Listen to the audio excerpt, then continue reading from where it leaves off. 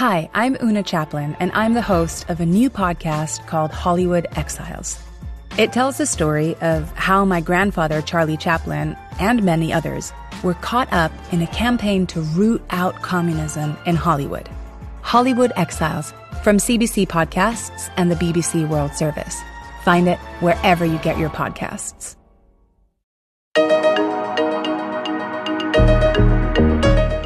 Hello, I'm Audrey Brown, and today in Focus on Africa, we're talking about the fears LGBTQ plus people live with in Ghana now that a bill further criminalizing them is passed by Parliament. It is a sad moment for myself as an activist, an individual who identifies as a gay man, and even for the community in general.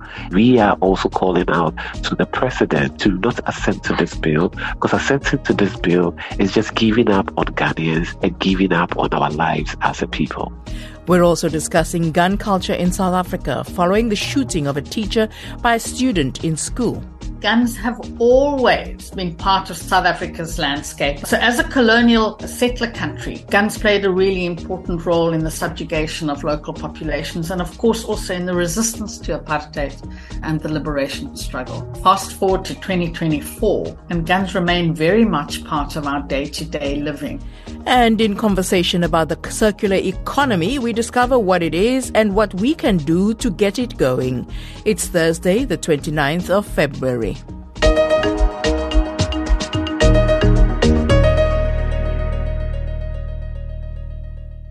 First, we go to Accra.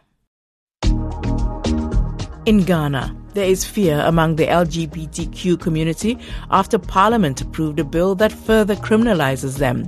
The bill rejected a proposal that would have replaced jail terms with non-custodial sentences.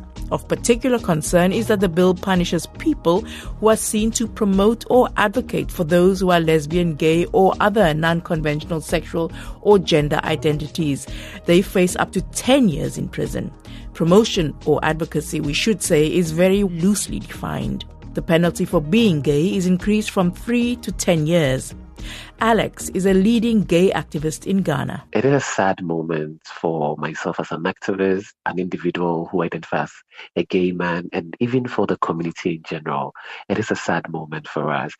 And it is sad in the sense that we have made every effort to draw Ghanaians' mind, and especially Parliament's mind, to how draconian this bill is and how this bill is going to divide us as a country and subject parts of its population that identify as LGBTQ person to disrepute. And it is why we are admonishing Ghanaians, and we are also calling out to the president to really look at this bill and not assent to this bill, because assenting to this bill is just giving up on Ghanaians and giving up on our lives as a people. That's Alex in Ghana. Tetua Manu has been involved in fighting the bill. Hi. How are you? I'm good. Can you tell me how you would describe yourself? So I'm Professor Emerita of African Studies at the University of Ghana. And I've been a gender and human rights activist all my life. I'm a trained lawyer and an anthropologist. So when this bill was outlawed, I, along a group of other academics, professionals, were part of what is now called the Big 18 that signed a petition to Parliament rejecting the bill, calling it unnecessary, a violation of our Constitution in every way. So I've been involved with the bill since it was outlawed. Outlawed is an interesting term, right? It's very Ghanaian for when babies are taken out for the first time after they've been born. So the bill, essentially, can you tell us what exactly it meant to achieve? Of course, the bill makes very clear what its intention is, and it seeks to criminalize anyone who identifies as gay, lesbian, pansexual, all kinds of identities. Just the identity is criminalized. The offense is criminalized as well. But what is so glaring is just criminalizing someone for what it is they are, in clear violation of Ghana's constitution that grants rights to every person, irrespective of gender, ethnic origin, religious belief, all of those stipulations in the Constitution. I imagine that the Ghanaian Constitution doesn't stipulate sexual orientation as a right. No, it does not. Right. But it does stipulate gender. And that is significant because in previous constitutions, it has talked about sex. In the 1992 Constitution, it's talking about gender. So it's talking about gender identity. Right. And in any case, the Ghanaian Constitution says that in enumerating what rights are enjoyed, the fact that a particular right has not been spelled out does not mean that, it is not protected. In other words, it is anticipatory that what were considered rights in 1992 may be expanded as, time goes on. So it was very prescient in acknowledging that, and it talks about all persons. It does not say that its enunciation of rights or protections are for straight people. It talks about all persons. The main proponent of the bill, the MP for Ningo Pram Sam George, has this video in 2015 where he clearly enunciates that the Constitution protects all persons. And he says it does not matter whether they are gay, straight, lesbian. And the Constitution has not changed between 2015 and today. So it is strange that in 2015, the rights of all persons, and he said it in his video, including the rights of gays, lesbians, etc., were protected or were to be protected. And then come 2021 and here in 2024, suddenly the rights are not protected. He calls them preferences. Now, I do not know what his scientific opinion is, but whether they are preferences, choices, identities, we do not know. The fact is that people identify as gay, and this bill seeks to criminalize that identity. So what do you think has changed between 2015 and now? Well, it's politics, So in 2015, he was speaking in defense of the then president, John Mahama, who was alleged to be in bed with gays because his friend Andrew Solomon had helped to promote his book and he was being attacked. And so this was the context of it. So if in 2024 or 2021 he finds himself as an opposition MP and is sponsoring the bill, the context has changed. So the only thing that has changed is the politics, whose side you are on, rather than the content of the Constitution or anything. Did you watch the debate? Yesterday? Yes. I saw a video of an almost empty parliament. Right. And so we are very curious about the quorum that was used to pass the bill, because I heard anyone in favor say aye, and then aye. Anyone in favor say no. There was silence. The ayes had it. How many ayes had it? We do not know. However, our Constitution also is very clear about the kinds of quorum that Parliament needs to pass laws. So we are waiting for the official record of how many MPs were actually in the chamber and took part in the debate. So there's an Article 104 that governs the quorum for such actions, and there is also a Supreme Court decision on this. So we are very curious. We want to see how many ayes actually were there.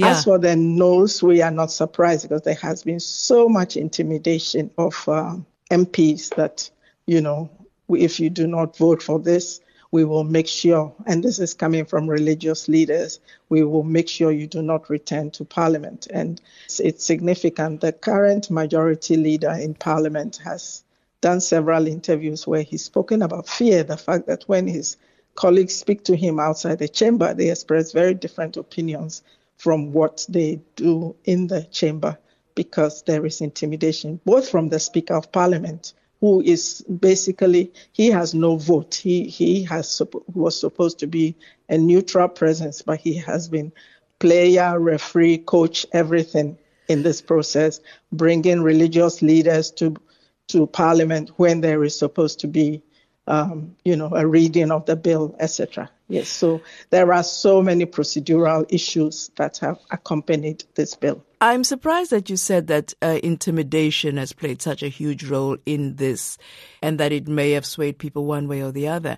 Simply because I know that in many societies, and I know Ghana a little bit, there is quite strong feeling in countries, public opinion being opposed to extending these rights to gay people. People, when you said preferences, but nobody's asking for rights to be extended. The rights already exist. Do you see? I think there is a basic confusion about what LGBT people want, what they are asking for. They did not ask for anything. We have a constitution that protects everyone. What this bill seeks to do is to claw back, take away the rights that are already protected. Yes, I agree with you. The surveys have shown high levels of intolerance, but you do not use the results of a survey that shows high levels of intolerance to then enact laws that criminalize people. When you see intolerance, what you do is that you promote education. Yes, you find ways to explain to people why they need to be tolerant, that in a democratic society, it is not just about what the majority wants, but it is also about the protection of the minority. You do not take the bigotry or the intolerance and enact it as into law, therefore giving people, the right to assault, to discriminate, to extort, to punish people who do not conform to your idea of what human beings should be or should act. That's the lawyer and Professor Emerita at the University of Ghana, Techua Manu in Ghana.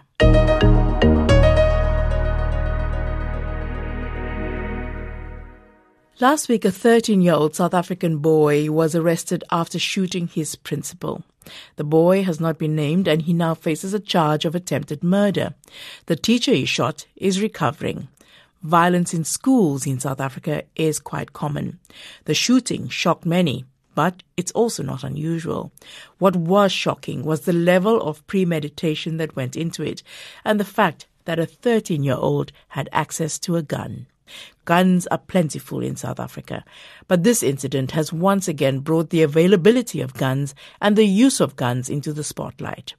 Adele Kirsten is the co-founder of South Africans Against Guns, and Glisson Niekerk is the director of Metro World Child.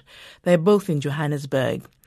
I began our discussion by relating one of my own experiences of gun violence in school many years ago. Now, I know El Dorado Park very well. I went to school in El Dorado Park. I was about 14 years old, and one of my classmates shot and killed somebody by accident. And it was a huge shock. But there were guns around then in our community. It belonged to his father. He wasn't meant to have access to it. Just tell us, how regularly do you hear about that? And the reason why I'm asking you this is we have a story in the news about a child that had a gun and shot his teacher. But this was pre-planned. How easy is it for children to get guns in South Africa? You know what? Of course, in this instance, it was through the dad. Now, all the signs were there already. So this actual kid actually brought ammunition to school before. There's WhatsApp group that was created. So in your instance, in El Dorado Park, most of it now is through gangsterism. Kids get the guns directly into their hands. Who sells guns to children, though, Glisson? It's the drug dealers. We find that, for the dealers to get into schools, they need to get an actual kid on the inside that will sell it for them. Adele Kirsten, co-founder of South Africans Against Guns. Where do these guns come from? How come it's so easy to give a gun to a child? So guns in South Africa are like guns in any part of the world. They're part of a legitimate trade, and 99% of them are legally manufactured. They get traded between countries. They're manufactured, traded, they're sold, they are lost, and they are stolen. And certainly a lot of guns used in gang-related violence are illegal. So in South Africa, we have approximately 5 million licensed firearms, and the majority of these are in the hands of civilians, 2.8 million guns in the hands of 1.7 million civilians, and this includes your private security industry. There really are three main sources in which guns move from the legal market into the kind of criminal market or the illicit market. And the biggest source is through the loss and theft of legal guns, whether they're from the police or from civilians or the private security industry. On average, 25 guns are lost and stolen every single day. It seems to me that South Africans like guns. Lots of people have guns in South Africa. Is there something like a gun culture, and who actually owns guns in South Africa? Historically, guns have always been part of South Africa's landscape and are very deeply entrenched in our history. So as a colonial settler country, guns played a really important role in the subjugation of local populations and, of course, also in the resistance to apartheid and the liberation struggle. Fast forward to 2024, and guns remain very much part of our day-to-day living. I mean, 34 people are shot and killed every single day in this country. In terms of who's owning guns now, we have to work with available data. So we know that 80% of guns are owned by men. You're seeing a shift in young black men applying for licenses, and increasingly young black women, given the high levels of violence against women in this country. Looking at some of the data, we can make some kind of guesstimates that the majority of licensed guns remain in the hands of older white men over 50. And that's, I guess, the sort of legacy of apartheid, where black people were obviously prohibited from owning guns under apartheid legislation. Listen, how many people in El Dorado Park do you know that have guns? Every spaza shop owner has a gun. Every e-hailing service driver has a gun that is in El Dorado Park. Quickly, for the benefit of our listeners, a spaza shop is a small corner shop that is usually owned by somebody from a foreign national. Could be Eritrean, Ethiopian, Somali, Pakistani, whatever. Kids look at people with guns as a sign of power. Not too long ago, we had one of the politicians in court for celebrating by shooting a gun into the air. And I'm not too sure if that case is still in court, but Gauteng, and you can correct me if I'm wrong, but Gauteng has just last month started rolling out CCTV cameras in hotspot schools. Extra 4,000 school wardens been rolled out. Adele, we are talking also about the absence of an effective police force where communities feel that they need to protect themselves, right? Let's look at government response. What for you would be the ideal way of making South Africa gun-free? If you want to reduce your gun violence, you really have to do two things. One is you have to mop up and recover the illegal guns. You have to get them out of circulation. These guns move from hand to hand. Once criminals committed a crime with the gun, he moves it on to someone else. He doesn't want to have the gun in his possession. So that would be the first step. And in order to do that, you need dedicated sort of specialist firearms units, people where these are operations that are intelligence driven. You then also have the opportunity to turn off the tap, which is to reduce the number of weapons entering the legal market in the first instance. We have an amendment bill that could be brought to Parliament. And so Gun Free, together with several of our partners, are really advocating for this law to come to Parliament. But of course, we're going into a general election, so this will only be something that will happen towards the end of the year or even next year when there's a new administration. In 94, after our first general election, we got a new gun law. Once that gun law was introduced, we saw a halving of our gun deaths and a significant reduction in the availability of guns. So we've done this before.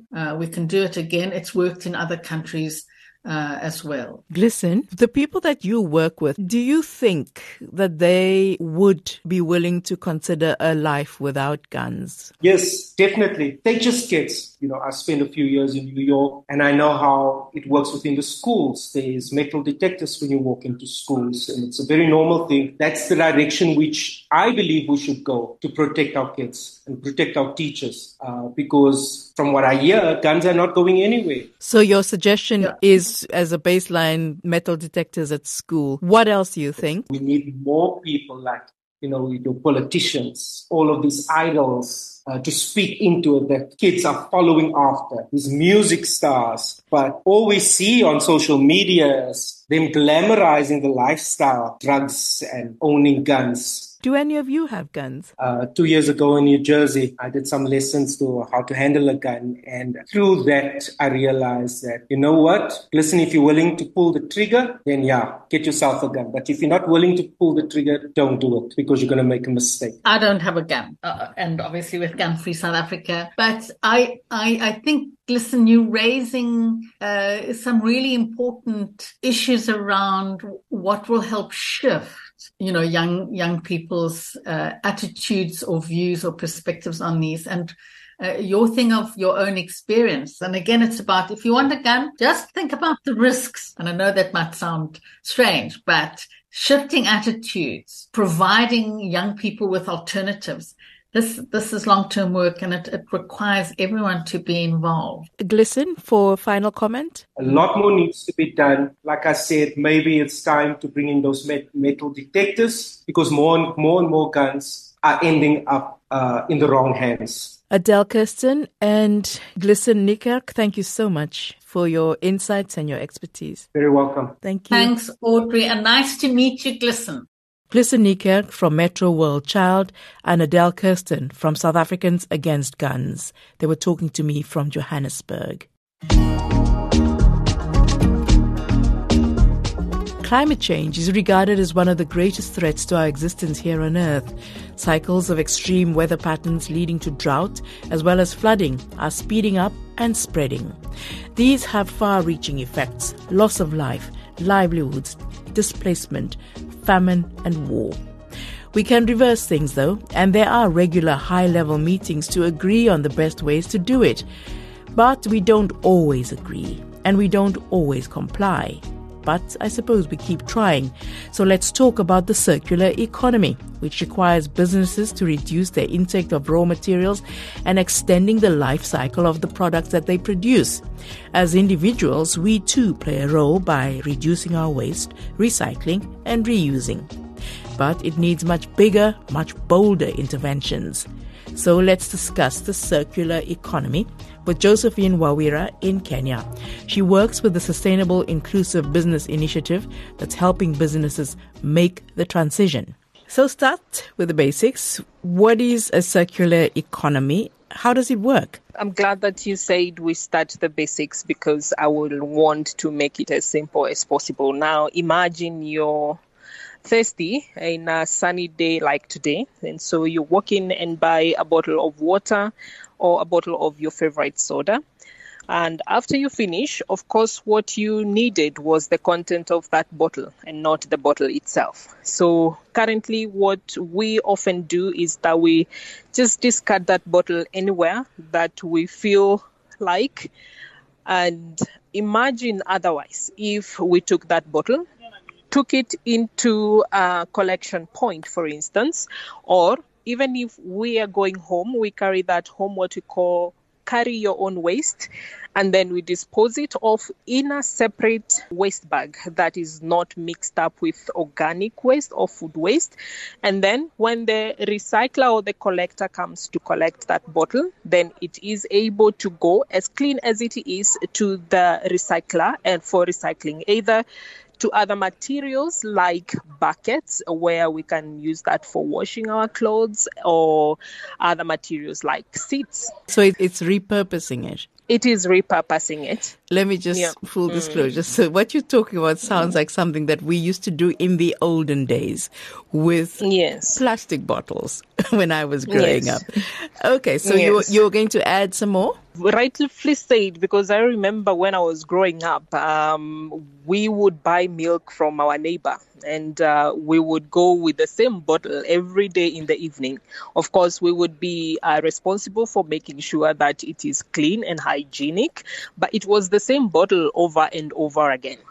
Also, I remember when we were growing rice. I come from a rice growing region, and after we finished the husks from the rice or the maize, would go to feeding the animals that we had, the cows and the goats. And so nothing eventually went to waste, and we reused and repurposed all those materials. And especially in an African context, this practice has been there for generations. And it's only that now we have given it a fancy name as circular economy. Yeah. And people actually that live, and I think it's also a kind of issue that affects mostly middle class people, I'd say, or a middle class lifestyle, because people who live in poorer areas with less money, they actually do recycle quite admirably, I'd say. But are we talking about just what individuals do, or are we talking about larger scale, on a massive countrywide,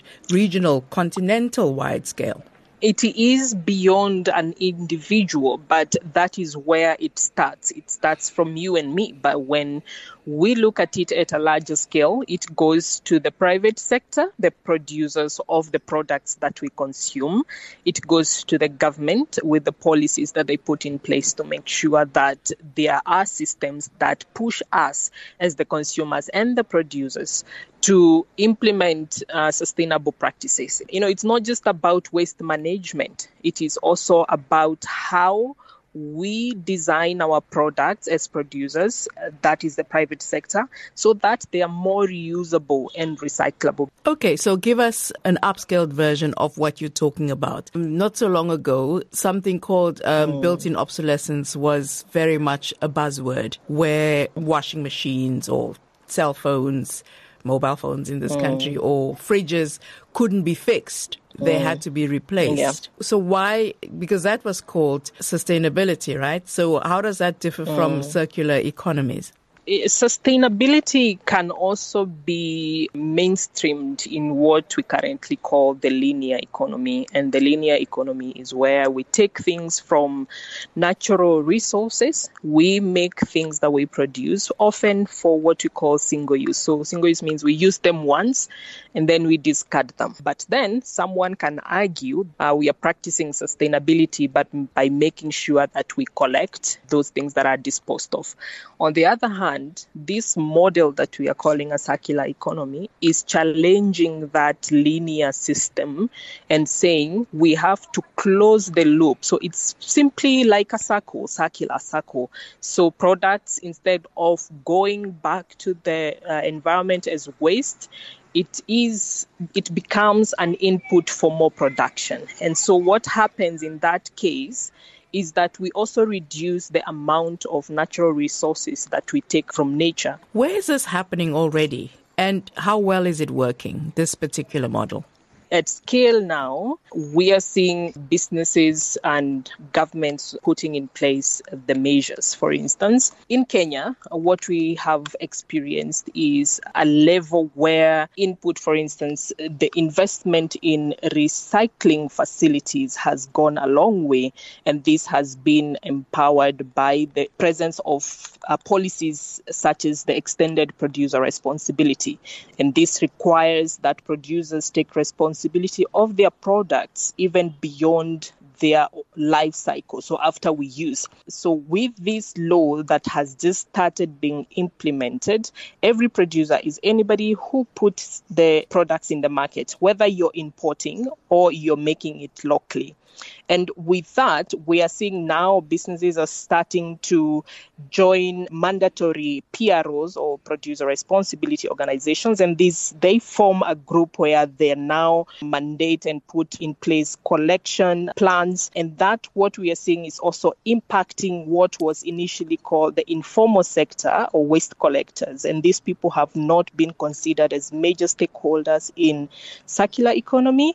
But now, because of the moves within the country to transition, jobs are being created where people are earning a decent living as waste collectors, because now we have what we call the collection points. We also have the MRFs, which is the material recovery facilities, but also increase in recyclability. And in recycling means people are being employed in these areas. And so jobs are also being created. So how does the Sustainable Inclusive Business Initiative, the organization that you, or the project project that you're involved in, help Kenyan businesses transition? Because it's quite easy for businesses to say, well, actually, we don't really need to change. It's not an imperative. Climate change, whatever, you know.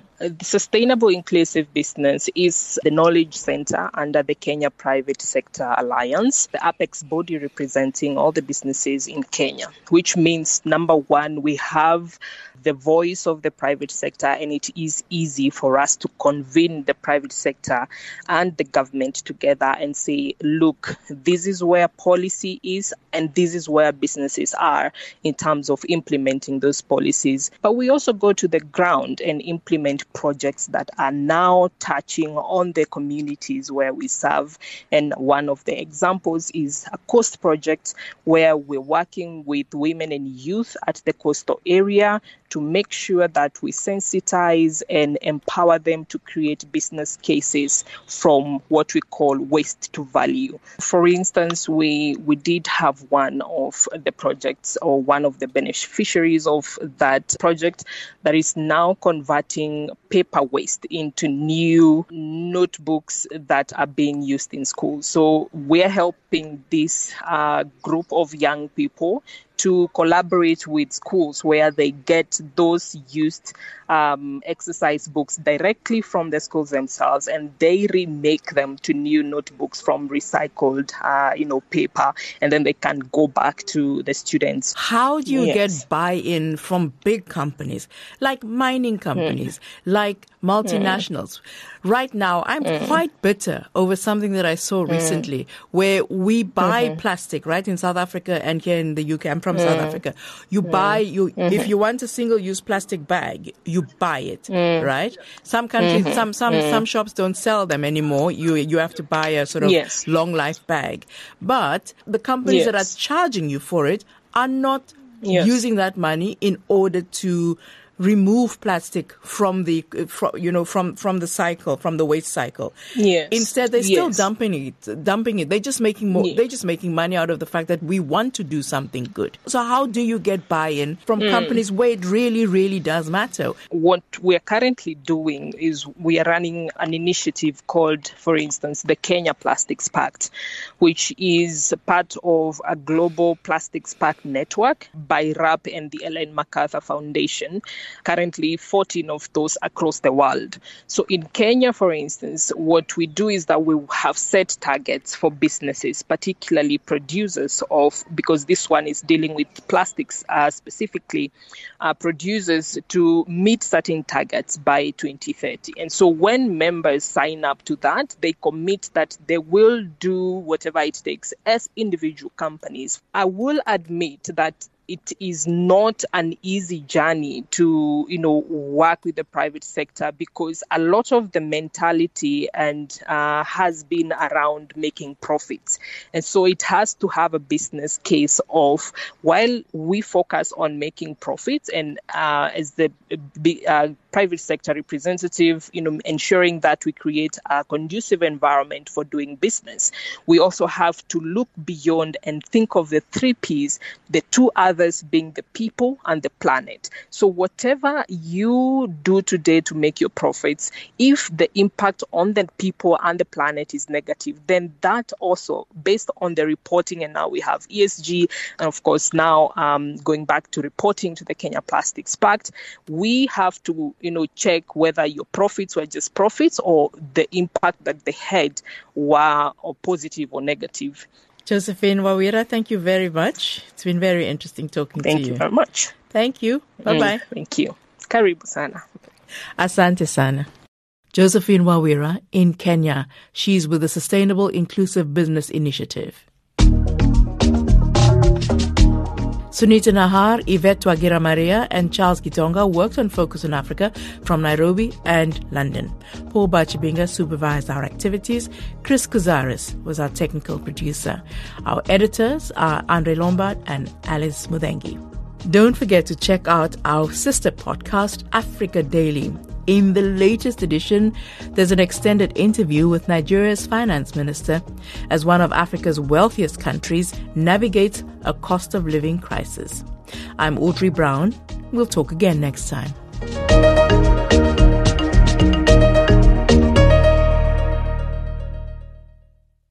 The Global Story helps make sense of the headlines with expert analysis from BBC journalists around the world. Social media has essentially siloed a lot of young men and women into different algorithmic bubbles. Men and women inhabiting the same environment in the real world, but very different ones online. One global story at a time, in detail, every Monday to Friday from the BBC World Service. For those Russians who sympathise with Alexei Navalny, it will cast a very dark shadow. This looks like a message. Search for The Global Story wherever you get your BBC podcasts.